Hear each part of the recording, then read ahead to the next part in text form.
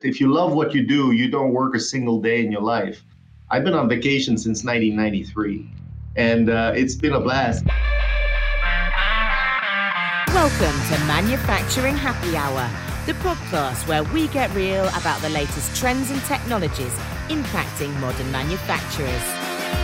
Manufacturing Happy Hour. Each week, we interview industry experts that are at the top of their craft and give you the tools, tactics and strategies you need to take your career and your business to the next level. And now, your host, Chris Lukey. Hey, what's up? It's episode 132. Today, we're talking about Globetrotting, apprenticeships, and data-driven panel design. Our guest this week is Sean Mulherrin. Sean is an international solutions architect and product manager at EPLAN. Many of you are probably familiar with EPLAN, but to put it simply, they're behind one of the world's leading design software solutions for machine, plant, and panel builders. As much as this is a conversation with panel design at the core, it's also a conversation about how to use data effectively, career paths you can take, and why you might want to break out of your bubble and see the world. I know that's kind of a vague list right there, so let's get a little more specific. Here are 3 things you can expect from this episode. First, we're going to hear about Sean's truly international background and what he's learned from growing up and working around the globe.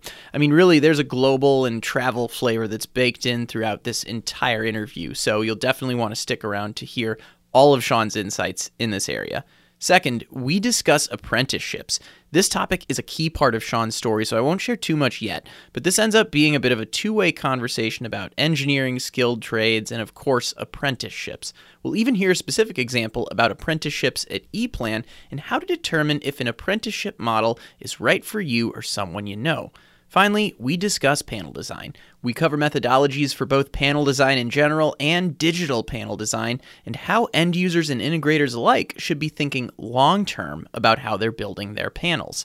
As always, if you want to learn more, if you want to access any of the resources we discuss in this episode, you can do that over at the show notes page at manufacturinghappyhour.com/132. Also, if you enjoy this episode, if you're enjoying Manufacturing Happy Hour in general, well, hey, consider taking the time to leave us a 5-star rating and review over at Apple Podcasts. If you're a Spotify listener, you can just leave a 5-star rating. There's a little button there on the main podcast page. And of course, if you're writing that review over at Apple Podcasts, it does not need to be long, just a couple sentences about why you enjoy the show. That'll do. So anyway, with that, we got a great conversation ahead of us today, so I think it's time to meet up with Sean Mulherrin.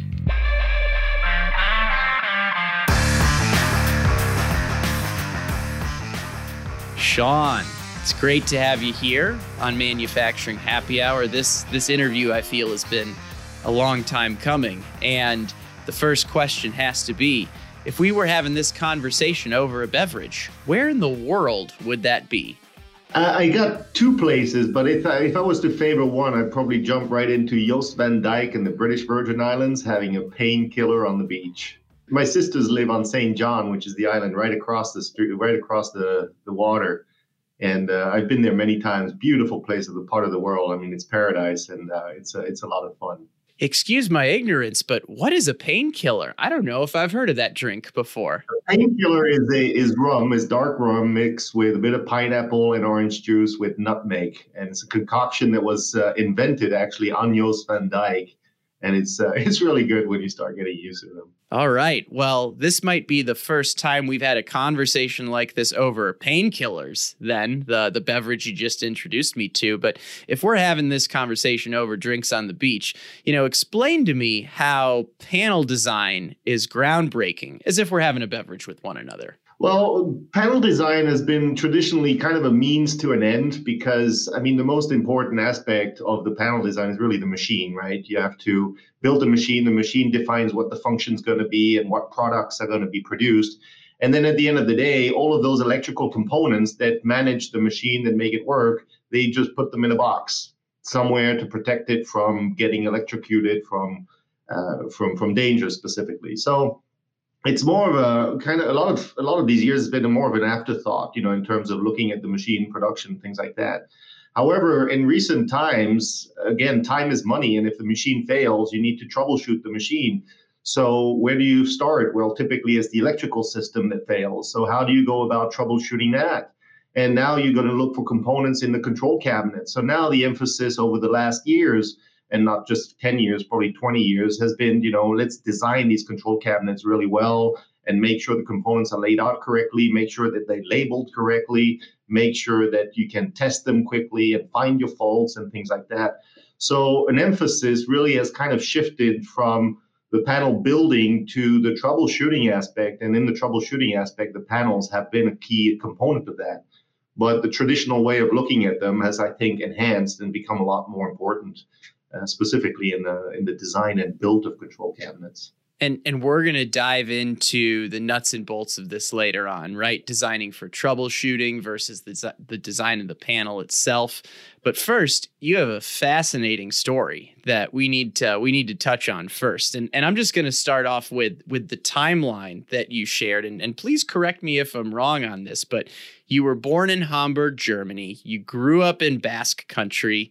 And when you were going back to Germany to start your career with EPLAN, but you've spent most of your, the most recent part of your career here in the States. Is that generally correct? That is absolutely correct. So I'm a true Hamburger. And funny story about hamburger, and I'm not sure what the actual origin of the hamburger is, but one of the myths is that it started in Hamburg, and originally it was a piece of fish in between two pieces of bread, and it was called a hamburger, and they used to eat that at the port of Hamburg. And I don't know if that became the official reason why we call meat in between two pieces of bread a hamburger nowadays, but. And then I moved from Hamburg to the Basque Country, where I grew up for 14 years. And it's a beautiful part of the world. A quarter of it is in France, 3/4 are in Spain. It's a region right in the middle of the Pyrenees. And I grew up there as a farmer. I mean, I grew up there as a farm. And the Basques are absolutely fantastic people. And one of the ways that I always use to describe the Basques and how great they are is trying to sell calendars. So I used to play soccer, and I had a soccer team, and to raise a bit of money, we would go and sell calendars to the villagers, and they would just give you, 10 francs at the time or 20 francs, depending on what they could afford. And I was never able to do more than 10 houses, 5 houses, actually. 5 was pushed, maybe 3 to 5 houses per day selling calendars. And so it took me nearly a month to complete my calendar sale throughout the village. And the reason is every single house you'd go to, they would invite you in, and if you didn't have something to drink and something to eat, they would not buy a calendar off of you. So by the time you got to the 3rd or 4th house, you were completely drunk and you couldn't continue selling calendars. But it was really, it's just the characterization of how welcoming the Basques are, and they really kind of put that aspect on personal contact. They want you to sit down, they want to look to you in the eyes, they want to talk to you, they want to get to know you, and it's how I grew up for 14 years, and it's been a fantastic experience. I want to ask you a bit more about your experience selling calendars in Basque Country, right? Because you'd kind of given me the Cliff Notes version before the interview, right? How did that experience impact you? I mean, I feel like everyone's early, let's say, career or sales experience kind of has some lasting impact. Can you share some of the lessons you learned from that have stuck with you in your career? Absolutely. So the bigger picture in the calendar selling aspect was really my godfather and my godfather's family. They were farmers. And I used to get up in the morning and go to school and come back, and I would just drop my bag, get into my blue overalls, and then start working the farm. And I would drive the tractor, feed the cows, and then work the farm. And it's such a tough job, but it's very rewarding. When you see what you've done, accomplished at the end of the day, you've plowed the whole entire field and you can see it done. And it really teaches you respect. It teaches you time, how to manage your time, be on time, make sure that everything's done correctly on time. It teaches you responsibility because the cows never go on vacation. You have to feed them every day and things like that. So it kind of really helped me to grow up in a much faster way than I would say if I was in a city technically, because the responsibilities were there whether you wanted them or not. And you got to grow up and enjoy them at the end of the day. So I think that was an important part of my upbringing it's funny because I say certain countries, they send you when you turn 18 to the military. And I think they should change that around. And I think every single kid growing up should be sent for 6 months to a farm. And it really teaches you enormous values on life, on a whole bunch of aspects that are incredible, important for the rest of your career.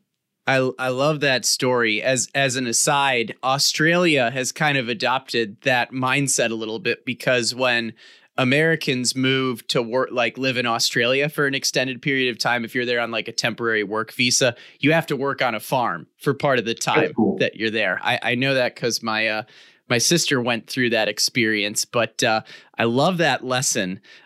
There's another part of your story I want to ask about as well, was when you went into your trade, right? Because if I remember right, you originally wanted to be an electrical engineer, but you actually went the apprenticeship route instead. Why did you take that path? Correct. So it kind of, I finished my education in France, but I was in Germany at the time. I was going to a French school. And then my next step would have been going to university. And that's where I wanted to follow the path of electrical engineering. However, due to my grades, again, maybe not paying as much attention as I should have back in the days, I had a 4-year waiting list. And the option was to do an apprenticeship in Germany. So they said, if you do an apprenticeship for 3 years in Germany, they'll knock a year waiting list off of your waiting time. So once you finish your apprenticeship, you can jump right into your studying course. So I applied for an apprenticeship, and I got it at EPLAN as a computer science and business management apprenticeship. And the beauty of that apprenticeship in Germany specifically is that it's half at school and half at work. And when you're at work, they kind of force you to go to all of the different departments in the company. So you go through order processing, you go through financing, you do HR, and every time it's like 2 to 3 months at a time. And depending on what your strength is, so for me, it was computer science. So I spent a lot of time in IT. So I was doing all of the IT networking and helping out with our software tools that we offer at EPLAN. And that's kind of how I grew up, was doing the apprenticeship. And at the end of the apprenticeship, I loved the software, I loved the tools, and I didn't really want to go back studying. And I just jumped right into EPLAN and to get to understand what EPLAN was. And then from there, I kind of took it on. And for me, it was computer science, and EPLAN is nothing else but a database. It's data management. So for me, I kind of understood the principles of it, the structure. And afterwards, it was just getting to know the trades better. And that's what I learned at the customer side and through my experiences over the years. We're going to spend a little bit of the conversation on this topic because it's super timely, since I think we're seeing it. Trades are in vogue right now. It's not you have to go to college and get a 4-year degree. We're definitely shifting more back towards, hey, trades are a great path that people to go. So your apprenticeship experience, I think, can be something a lot of people can learn from. And my first question, I guess my first follow-up question, you touched on this a little bit, but if you could answer really directly, why was an apprenticeship path the right path for you? The apprenticeship was the right path for me because it gave me the theory of school, because I was going part-time at school, so understanding the theoretical aspect and the logical deduction aspect, but it gave me the practical application. And it really was helping me to understand, how does a business work? How do we sell solutions? How do we support solutions? How do we train them? What is a customer? How does he behave? And how do we interact with him? And how do you grow your business? And I thought that was really, really cool. And I love that because it was very practical. If you go to college, I mean, granted, you can do little stints here and there, but it's just very theoretical. And at the end of the day, you really don't have that experience that you get through an apprenticeship, which is hands-on, getting your hands dirty and then grabbing a screwdriver and connecting things together. And I think just even those mechanical motions that you do in an apprenticeship are just so undervalued. And they bring such a tremendous amount of experience down the line that you can have complete different conversations with customers. So another question I have then is, EPLAN still does apprenticeships today, as I understand it. Can you tell us a bit about those? So every year around, I think, September, that's why I started back in September 1993 at EPLAN. In September, they have applicants, so you apply, and they have different positions. So you have whether you go into computer science. And I think the majors or the curriculum has changed over the years. So you're depending whether you want to go more on a sales apprenticeship, or you want to go more on a management apprenticeship, or more on a commercial or even technical apprenticeship. So they've got different packages, and each company decides what package they want to offer. and then people apply to them. And then every year in September, there's a group of apprenticeships that starts at the company.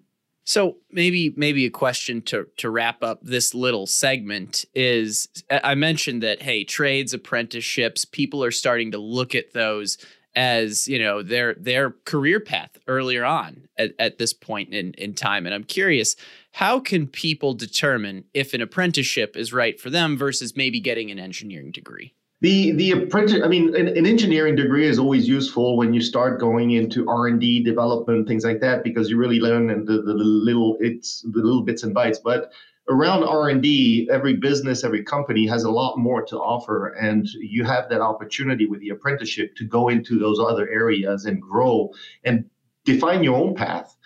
I kind of equated a little bit to Montessori, you know, the teaching habits where kids kind of develop their own little skills and figure out what they want to do.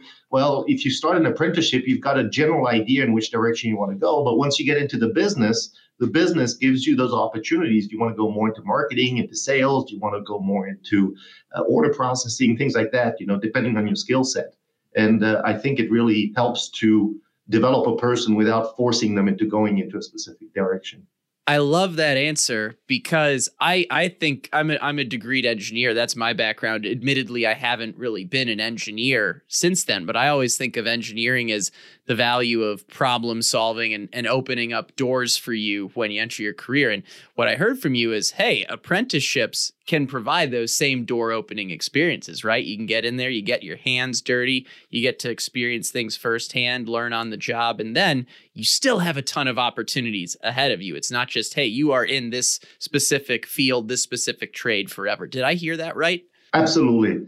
And then another thing I'd like to add is companies sell products, right? So at the end of the day, when you hire somebody, I think the most important aspect is the personality. You're hiring the person for who they are. You can teach a product, but you can't teach personality.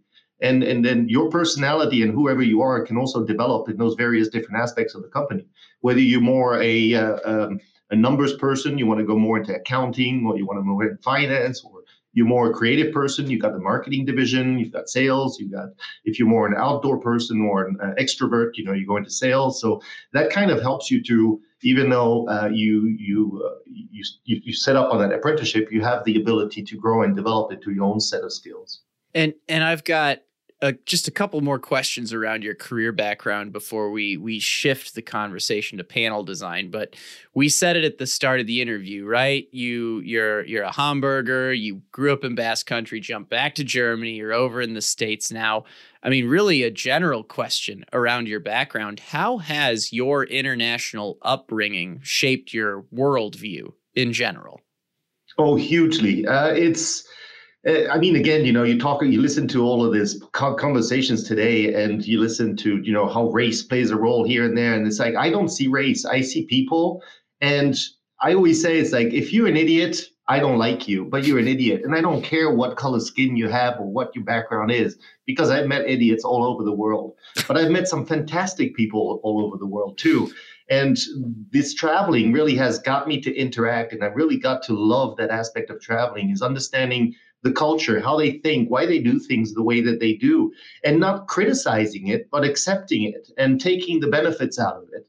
Instead of looking, it's like, oh, I remember the first time I came back from Germany over to the US, and I fell into the trap where it's like, oh, why do they do things like this? Oh, they do things like that. In Germany, it's much better. Oh, in Germany, it's much better. And I was like, no, it's different. It's not better. It's different. And then I kind of changed my tone, and suddenly I was able to appreciate things here in North America much easier, much better, because they do things the way they do, and they have sense. They make sense. And depending on what you're dealt with and what environment you grew up in, it's like that's what you have at your disposition. And I think it's great.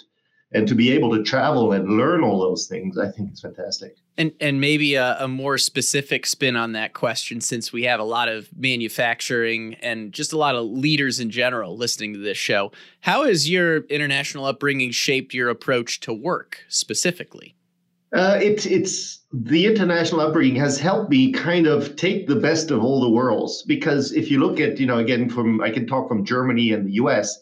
And in Germany, it's very methodical. It's very, you have to work everything out before you can start developing a product. You have to figure out all the quirks, and it's very, very, very methodical, and it's great. but it takes a while to get anything done because they have to figure everything out first. You go to the US and it's just like, let's do it. Let's get it done. Let's start. I haven't figured everything out yet, but I'm just going to start and make it happen. And I think, from looking at those two perspectives, I think the best of both worlds is combining the two together and having a guy that just wants to let's get started, but let's put a plan together. Let's figure out what do we need to figure out first. And at the same time, let's start a rough draft, and kind of combining those two skills together would be probably, from my perspective, the ideal approach.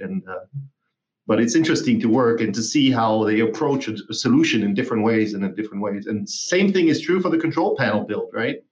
So the way that they design a control panel in Germany, that's very methodical, and here in the US is I just need to put things in a box and let's put things here and stuff like that. But now they're kind of realizing that they need to kind of combine the two together. Yeah, and I appreciate you being so open about your journey, the things you've learned. I think we got a lot of great insights there around apprenticeships and, just the lessons of what it's been like really seeing the world like you have. And I think you provided a perfect segue into this part of the conversation where we shift more towards talking about panel design and the methodology that goes into that. But first question, when you've spent your career looking at schematics for as long as you have, this is another drinking beverages on the beach type question. How do you keep it interesting, right? I mean, it's schematics, right? So how do you keep that exciting after all these years? Yes, the fascinating, and I looked at it as well from my perspective, and at the end of the day, I sell a software solution, or we provide a software solution to schematics, and it's schematics in and out.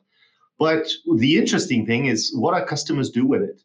And every customer I go visit, they build different machines, big machines, small machines, fast machines, slow machines, all sorts of different products and different ways of, and they're very proud of the products and the machines they build. So every time you go visit a customer, they'll take you behind the scenes. And I remember one of our customers, it's like, I don't think I've ever spent that much time looking at a roll of toilet paper, because they had the machine right next to it that would make that roll of toilet paper. So suddenly you look at how many plies they are and how fine and how everything was cut and how fast that toilet paper roll was produced. And it's fascinating. And it's pretty much every customer is different. And that's what makes it so interesting. At the end of the day, the schematics are a means to an end. And it's just helping the customer use that mean to be able to be more productive, more efficient, and it's a good environment to be in. I really like it. And we're going to be talking about schematics largely in the terms of like panel design today. So, I want to talk about data-driven design, but I think we got to take a first step before that. Can you tell us the core steps that go into a proper panel design methodology in general? So you have the ideal one, but I'll talk about the traditional one. And the traditional one has been, you have a set of schematics, which is kind of your core documentation of your control systems. And then you take that schematics and then you interpret that schematics and understand what needs to go in a panel, which panel do they go into. And then you start laying out your control panel, understanding what size it needs to be. And all of those decisions are made based off of the schematics. And the way that the control panel is built is, again, reading the schematics, but the schematics are geared towards the panel build. So you lay out your schematics in a way that it's very easy and fast for the panel builder to understand how they're put together. So you'll kind of put all of your power components together, you'll put your control components together, all of your PLCs, you'll group them together because they typically have the same wire size. And then you'll try and group everything according to devices. So you'll have one big device with all of the wiring going into it. And it makes the schematics very easy to use for panel building. But now when you pass the panel build process and you go into the maintenance aspect, it makes it really challenging because all of the documentation is all across the board. You have a motor on page 2, you have a PLC on page 20, 21, 22, 23, you have the control system on page 10, and you constantly have to navigate through all these pages just to find and troubleshoot your specific function. So today, traditionally, the schematics have been designed or are designed to build the panel, and that's it. And if you look at all of the aspects behind the panel build, which are maintaining the machine, installing, commissioning, doing all of the troubleshooting at the end, it's a huge aspect that's being ignored, I think, today from a panel design perspective and from a controls design perspective. Well, we're going to dive into that a little bit more, but first let me shift to another side of the table, right? Data-driven panel design. Yeah. I think there's a precursor question to this because you've spoken to me a little bit about this before. When you're talking to a manufacturer, why is one of the first questions you ask them, hey, how does data flow through your company, right? I'm not sure most people think of that as like a first question when you're talking about a panel design, but why is that the way you start your conversations? Well, typically when you approach a customer and you say, oh, here's EPLAN, it's a tool to design schematics, and then they'll look at how do we design schematics today, and they'll do a one-to-one comparison. And they'll see, well, this can do this, we can do that. Well, it's kind of, we do schematics today without your solutions. Why do we need it? Well, I basically take a step back and it's like, how do you get the information that you need to create that schematics? Where does it come from? And then they'll say, oh, we've got an Excel list, we've got a bill of materials, we've got an IO list, we've got an instrumentation list, we've got a motor list, we've got a sensor list. All of these lists are created from Excel. And where do these lists come from? Oh, well, we've got some designs in Visio, we got some in AutoCAD, we've got some in various different tools.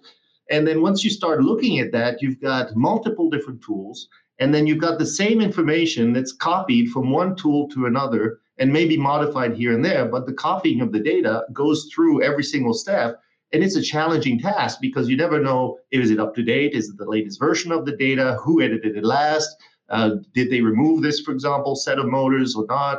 And all of those questions are unanswered, and people just get handed these files with data on them, and they just have to translate that into designs.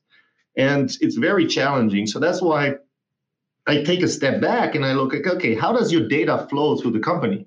Let's say you need a motor for your machine. Where do you define the motor? Okay, it's the mechanical environment that defines it. Okay, how does that information gets transferred to the schematics guy? Well, we create an Excel sheet and he reads that and he puts that in there. It's like, okay, why do you create an Excel sheet? And then, well, because we don't have a tool to be able to carry that data across. And this is where I kind of translate that workflow and how the data flows through the various different engineering departments all the way to the machine build or panel build. And then I look at how can we streamline that process so you don't have to enter the data multiple times, so you don't have to duplicate it, and you don't have 15 different sheets that are available for every department to kind of feed off of, which creates more work. And that's where I think looking at the flow of data through a company and through the different departments is incredibly important. And that also means that you need to talk to the right people because every department is always focused on their task, right? You look at the electrical engineering department, they're not going to go overboard to try and satisfy the needs of the mechanical department or the maintenance team. They're going to do the work that they need to do. But now if you look at it holistically, and you start looking at how can I optimize the flow of the transfer of data across, then you have a different conversation. And then you can look at different tools and better tools to handle that. So I feel like we've kind of touched on the first step of data-driven panel design. Can you share what the rest of the methodology looks like around data-driven design? Yes. So data is not necessarily data, right? So you have, like I explained, you have a data, for example, on the mechanical side that gives you the mechanical aspects of the motor. Then you have the data on the Excel sheet that gives you the motor, the part number, the commercial data. Then you go into your wiring diagram. You've got the data associated to how do you wire that connection point. Then you have that same information, for example, for the contactor into the control cabinet. Where is it positioned? How big is it? How much power dissipation it have? So different departments and different engineering tasks have different requests for data. And the idea of a data-driven system is to provide that one object and provide all of that data surrounding that object at any point in time so people can just feed off of it. So you know you have this motor, but why not start defining that motor with all of the required data? You know the size of the motor, you know the mechanical layout of the motor, you know how the pins are connected to that motor, you know what the power dissipation is, you know what the horsepowers are. So all of that data, you can capture it and create an object out of that. And then when you design, then you have different representation. You have the mechanical view, you have the schematic 2D view, you have the wiring view, the cabling view on that same object. And those are all just different views on the same data. But at first, you have to have that data to be able to leverage that information. So another question I have, and this is from the perspective of someone like myself that's worked in Houston, Texas, and San Francisco, California. A lot of people are very focused on the differences about their unique vertical, right? It's like, oh, well, I work at a chemical plant, or I make cars, or I make hot dogs, whatever the process is. And they think there's something, and not to say there's not something special about all these processes, there are, but I feel like a lot of people use it as a way to be like, oh, well, this methodology won't work for us or something like that, right? So can you share how this methodology is similar across all types of verticals?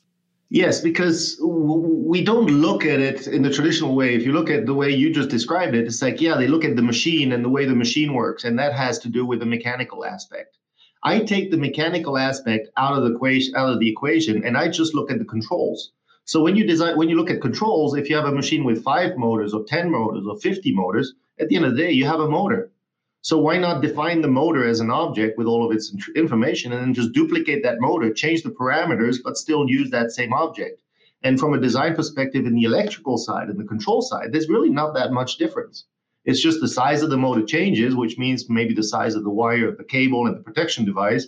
And maybe at the end of the day, you need a bigger control cabinet or a smaller one. But the environment where we're in is very similar. So even though they can have completely different machines, from a controls perspective, it's really more or less the same. You got 10 motors or you got 5, and you need a safety circuit or you don't. And it's just here the little options that change. But it makes it actually really easy to kind of standardize, which is a huge key component of controls design.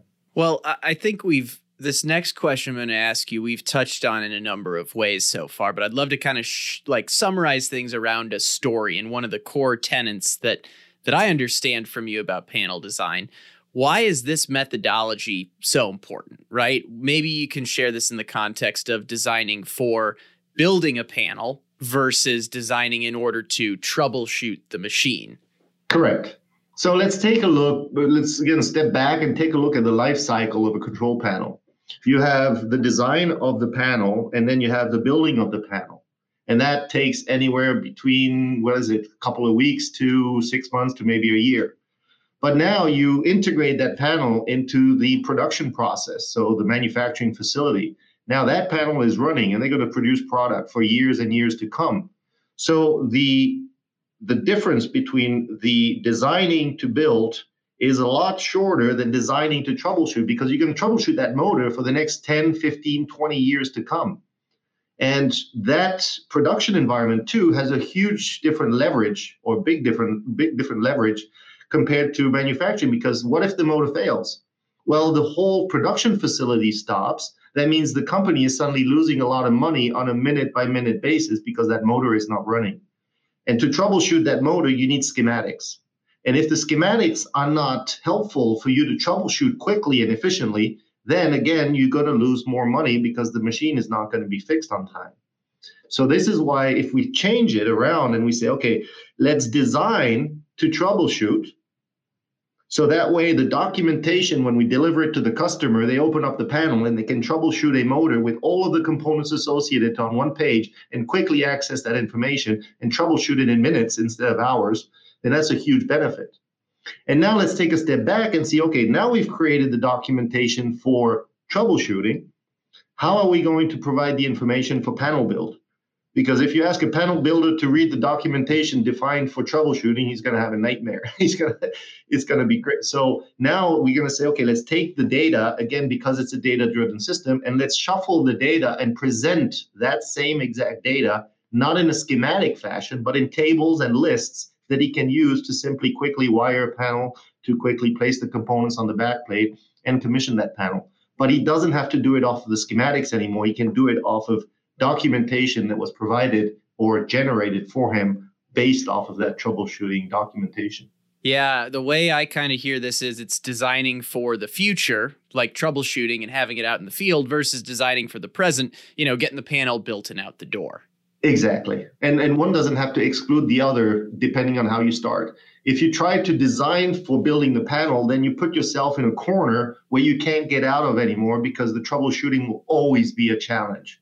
But if you design for troubleshooting, Now you can use that troubleshooting data to generate the information for building the panel, as well as making it available for troubleshooting. So you're kind of opening your path for a kind of future-proof approach.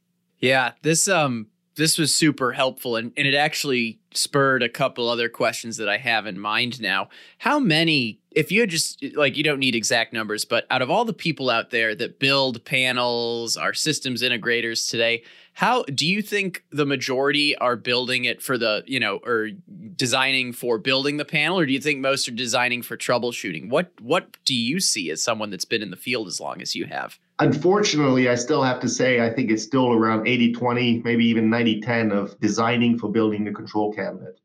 Because it's always comes down to, I don't have to do this because it's not my job. So it's not my job to troubleshoot the panel down the line. It's my job to build it. So I'm not going to go over, above, and beyond or change the ways I do things just to satisfy somebody that I'm not going to make any money off of, basically. And that's where also kind of taking a holistic approach and looking at like the different players, the operator, the machine builder, the OEM, and then the panel builder, kind of working together, changes the dynamic of the information being provided by each one of them. And if you can work towards the end goal, which is helping the operator troubleshoot efficiently, then you look at the building process of your control system differently. And if you can change things around, and it requires change, and unfortunately, it is so, and nobody likes change. I've been doing this for 20 years, and we've been making money doing this for 20 years. Why should we change? Well, you'll have the guy around the corner that is going to change, and you're not, and he's going to overtake you really quickly, and you're going to be out of business. But they don't see that in the short term, so they don't necessarily see the urgency of change, but it's coming. And I was just asking that question from the perspective of like the panel builder, the system integrator. I'd like to actually flip that. Do you coach end users, manufacturers to ask the question of panel builders and designers to say, hey, are you designing this for something that's going to be helpful to me after you walk out the door, right? Or are you designing this so that you can get this done and into my shop as quickly as possible and move on to the next thing? We try to, and that's a great question, because I've interacted with quite a few operators and communicated that message, and it's always, again, for them a challenge. It's like, but I can't tell my suppliers how they have to do the job. And if I tell them, it's like, okay, now they have to invest, in more software solutions or other tools to be able to fulfill my requirement that's going to help me. But what they don't realize is it's going to help them as well. So it's really, it is an education program that is not necessarily starting at one particular point. It's everybody along that supply chain that needs to be involved, from the end user operator to the machine builder OEM to the panel builder. And then once they understand the whole flow of information and how it's going to help each and every one of them along that process, then they're kind of more willing to change. But initially, it's tough to get them isolated and to kind of get the other people to change. It's really a collaboration initiative that needs to be started. Well, one of the takeaways that I'm hearing from this is for, let's say, the controls and automation segment of our audience, and there are a lot of them out there. Like this, the things you're bringing up sound like great things to, whether you're designing the panel or whether you're the one responsible for purchasing it and maintaining the equipment long run. These are great things to be asking and keeping in mind early in the process, so that way you can, essentially do your job better, serve your clients better, serve the factory you work at better. All those things are things that I've heard from what you're saying today. Absolutely. And again, it's a mind shift. The only constant is change. So and the world evolves. There's new technology coming out, and it's trying to stay on the forefront of technology, looking at new options, and never staying put. It's always looking at new opportunities to make a panel build better. And I've been talking with panel builders recently, and they've made that change. Initially, they were like, oh, but I have to invest in these machines. I have to invest in this software, and it's going to be a lot of money. I don't have that budget. But when they start looking at the amount of leverage they can get out of it and how much the ROI is really, really short, and then they start implementing it. And that's why I like the kind of American way. It's like, let's go and do it and let's get it done. And then they just push the people to change and force them to do it. And then it's incredibly successful. And they just realize how much time they were wasting doing it the traditional way versus kind of making that switch and going to a data-driven engineering aspect, right? Yeah, I think our audience knows that change is a challenge, but if you get the right leaders with the right vision in place, you can make those things happen, like you're saying. So, we're getting towards the end of our conversation, and I've got another question related to this because it came up in our pre-conversations when you and I have spoken before, but I think schematics are a great reason for me to ask this question, right? What is the difference between digitization and digitalization? I think you've got a nice definition that separates the two. And I know that's something that for manufacturers out there isn't always clear. Yes, and it comes back to drawings versus data-driven environment, right? So I like to use the example of a scanner. You scan a document, and now that document, you can visualize it on a computer, but you can't really do anything with it, right? So it's just a bunch of pixels and it shows a pretty picture. And for me, that's digitization. You just scan the information and you make it digital, and it's just ones and zeros, but there's not really any correlation. Now let's drop an OCR tool on top of that document. Now it identifies the words, and now you can take a word or a paragraph out of that document. You can translate it. You can copy and paste it into different documents. Now you have data, and that data can be used for creating additional documents. So now you didn't just digitize it, you digitalized it, because now you are adding more depth to that digital information. And that's the key difference between the two. And that's why I've been working on our marketing department to hey, don't use the word digitization, because we are working on digitalization. Everything we do is data driven, is data objects that contain a lot of information that you can leverage for improving your panel build, improving your troubleshooting, improving your design environment, better collaboration, and things like that. So it really has to be at a data level versus at a digitized level, which is just a pretty digital picture that you see at the end of the day. So very important distinctions between the two words that are today kind of interactively used, but there's a very, very strong difference, and digitalization is the way forward. Yeah, when I think it's the easiest way I think about it is like, right, that CAD file where, hey, one looks pretty, but it's not functional, whereas the other is functional. You can still do something with it, which is, hey, digitization versus digitalization right there. Absolutely. So couple final questions, and this one's a bit of a personal question. And I've asked this question of my guests before who have a lot of longevity at a single company. And you started your career decades ago in the apprenticeship program at EPLAN. So it's a pretty straightforward question, but I have to ask, why have you worked at EPLAN as long as you have? Well, my simple answer is, or actually, I should probably, I'm going to steal this. I think it's a quote, but I can't remember who said it. If you love what you do, you don't work a single day in your life. I've been on vacation since 1993, and it's been a blast. It's just when one of the key aspects in my career at EPLAN is seeing the smiles on my customer once I've done a week-long consulting and implemented EPLAN, and seeing all of the tedious things they used to do before, and suddenly it's just a breeze and they really enjoy it. And then you come back 6 months later, it's like, okay, I'm going to take EPLAN away and go back to the old ways. And they say, no, I refuse to. No, I want to move forward with this. This was the right change.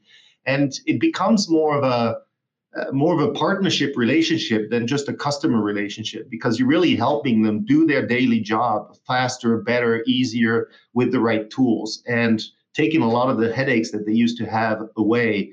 And it really kind of builds these relationships. And now I can, I've got dozens, if not hundreds, of different customers that I can call up and talk to them really at a personal level and meet up with them. And I built a lot of relationships over the years. And I think that's been a key component of EPLAN.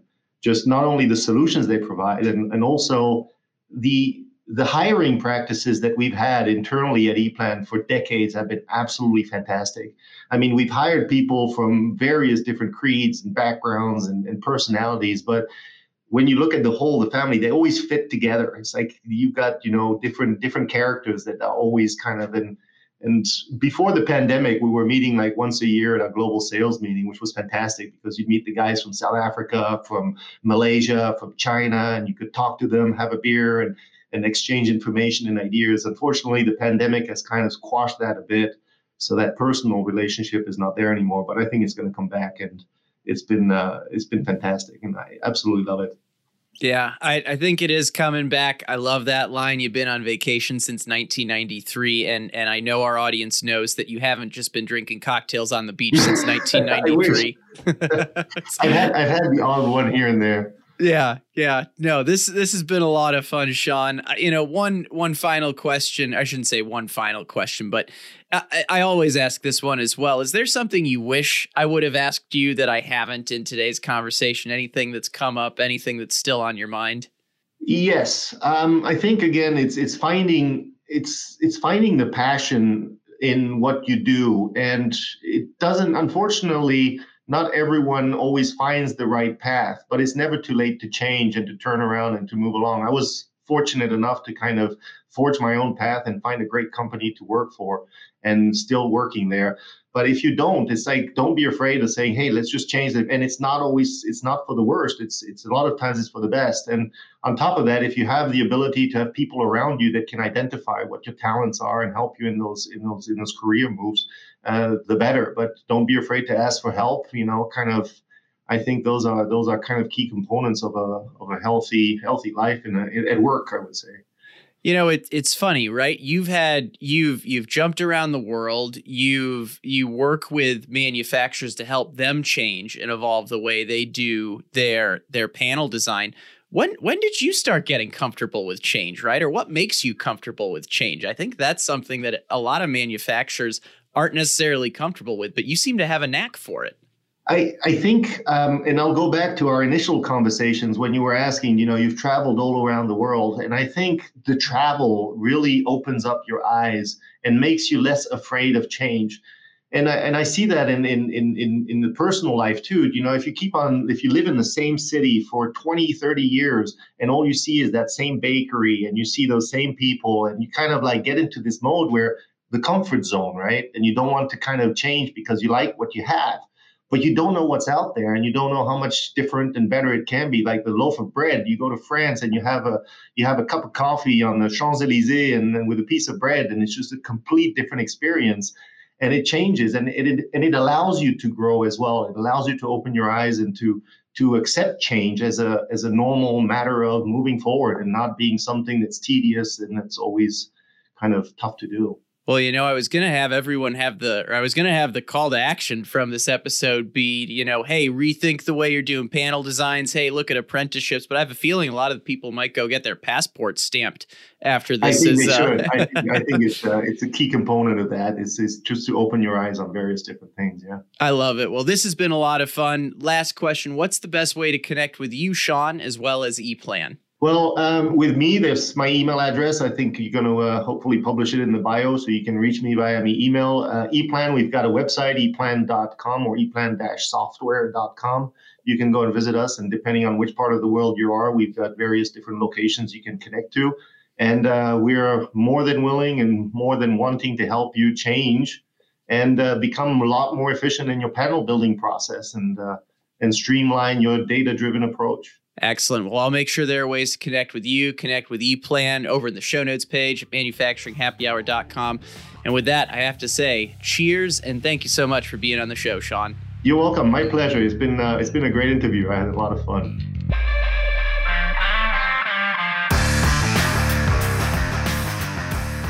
Hey, everyone. Thank you for listening, and a big thanks to EPLAN and Sean for making today's episode possible. I do want to make sure I share Sean's email, as he said that was the best way to connect with him. It's mulherrin.s@eplanusa.com. I'll spell that out real fast because it's a little tricky. It's MULHERRIN.s as in Sean at eplanusa.com. And of course, if you want to connect with Sean on LinkedIn, if you want to get to EPLAN, you can go to manufacturinghappyhour.com/132. That'll take you to the show notes for this episode. It'll get you to all the resources that we talk about. Again, that's manufacturinghappyhour.com/132, since, of course, this is episode 132. I also want to give a shout out to EPLAN. They are the newest sponsor and partner of Manufacturing Happy Hour. So this will not be the last time you hear about them. You'll be hearing about them on the podcast in the future. But in the meantime, hey, make sure you're sharing this episode with any controls engineers you know, anyone that's looking at an apprenticeship, anyone you think that will like the show. Any shares always help us out. And of course, 5-star rating and reviews over at Spotify and Apple Podcasts help put us on the map as well. So hey, get this episode out there. Thank you, EPLAN, for becoming the latest partner of Manufacturing Happy Hour. And thank you, Sean, for putting on such a great show with us today. With that, that's a wrap. Stay innovative, stay thirsty. We'll catch you again next week. Cheers. Thanks for listening to Manufacturing Happy Hour, powered by the Industrial Network.